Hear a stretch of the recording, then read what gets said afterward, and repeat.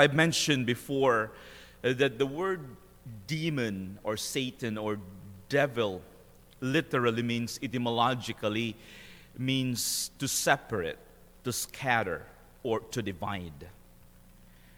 The words of Jesus today in the scriptures rings true even in our own experience when he says, every kingdom divided against itself would be laid waste, and house will fall against house.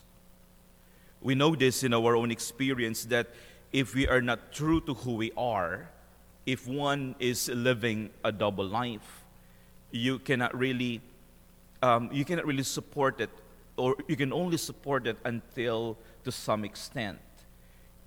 It would always disintegrate. Our life would always be ruined. Relationship will crumble.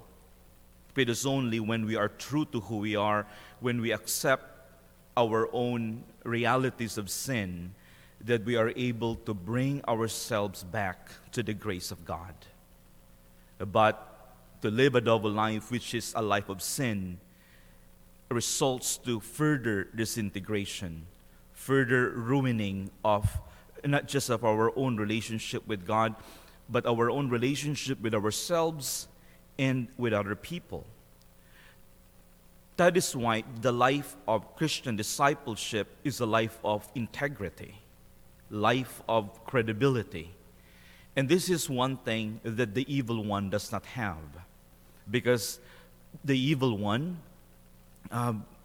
doesn't want to be true to his primary call. Remember that Lucifer originally is part of the army of God. The word Lucifer itself means the angel of the light.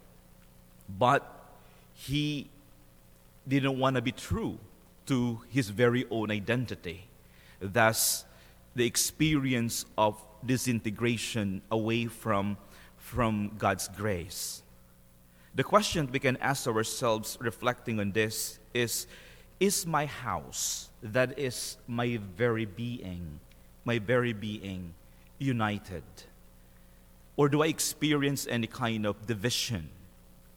Looking at my own spiritual life, what are the things that divides me? Sometimes we believe something right in here, but in our own action, it manifests differently, or sometimes the opposite. It is in there that this integration happens. In the season of Lent, it is a season to come back to God's embrace.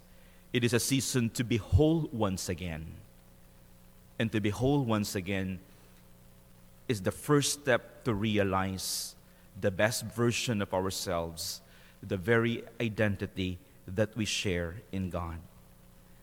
May we strive to eliminate any kind of division or separation within, so that we too become that light of Christ to the world.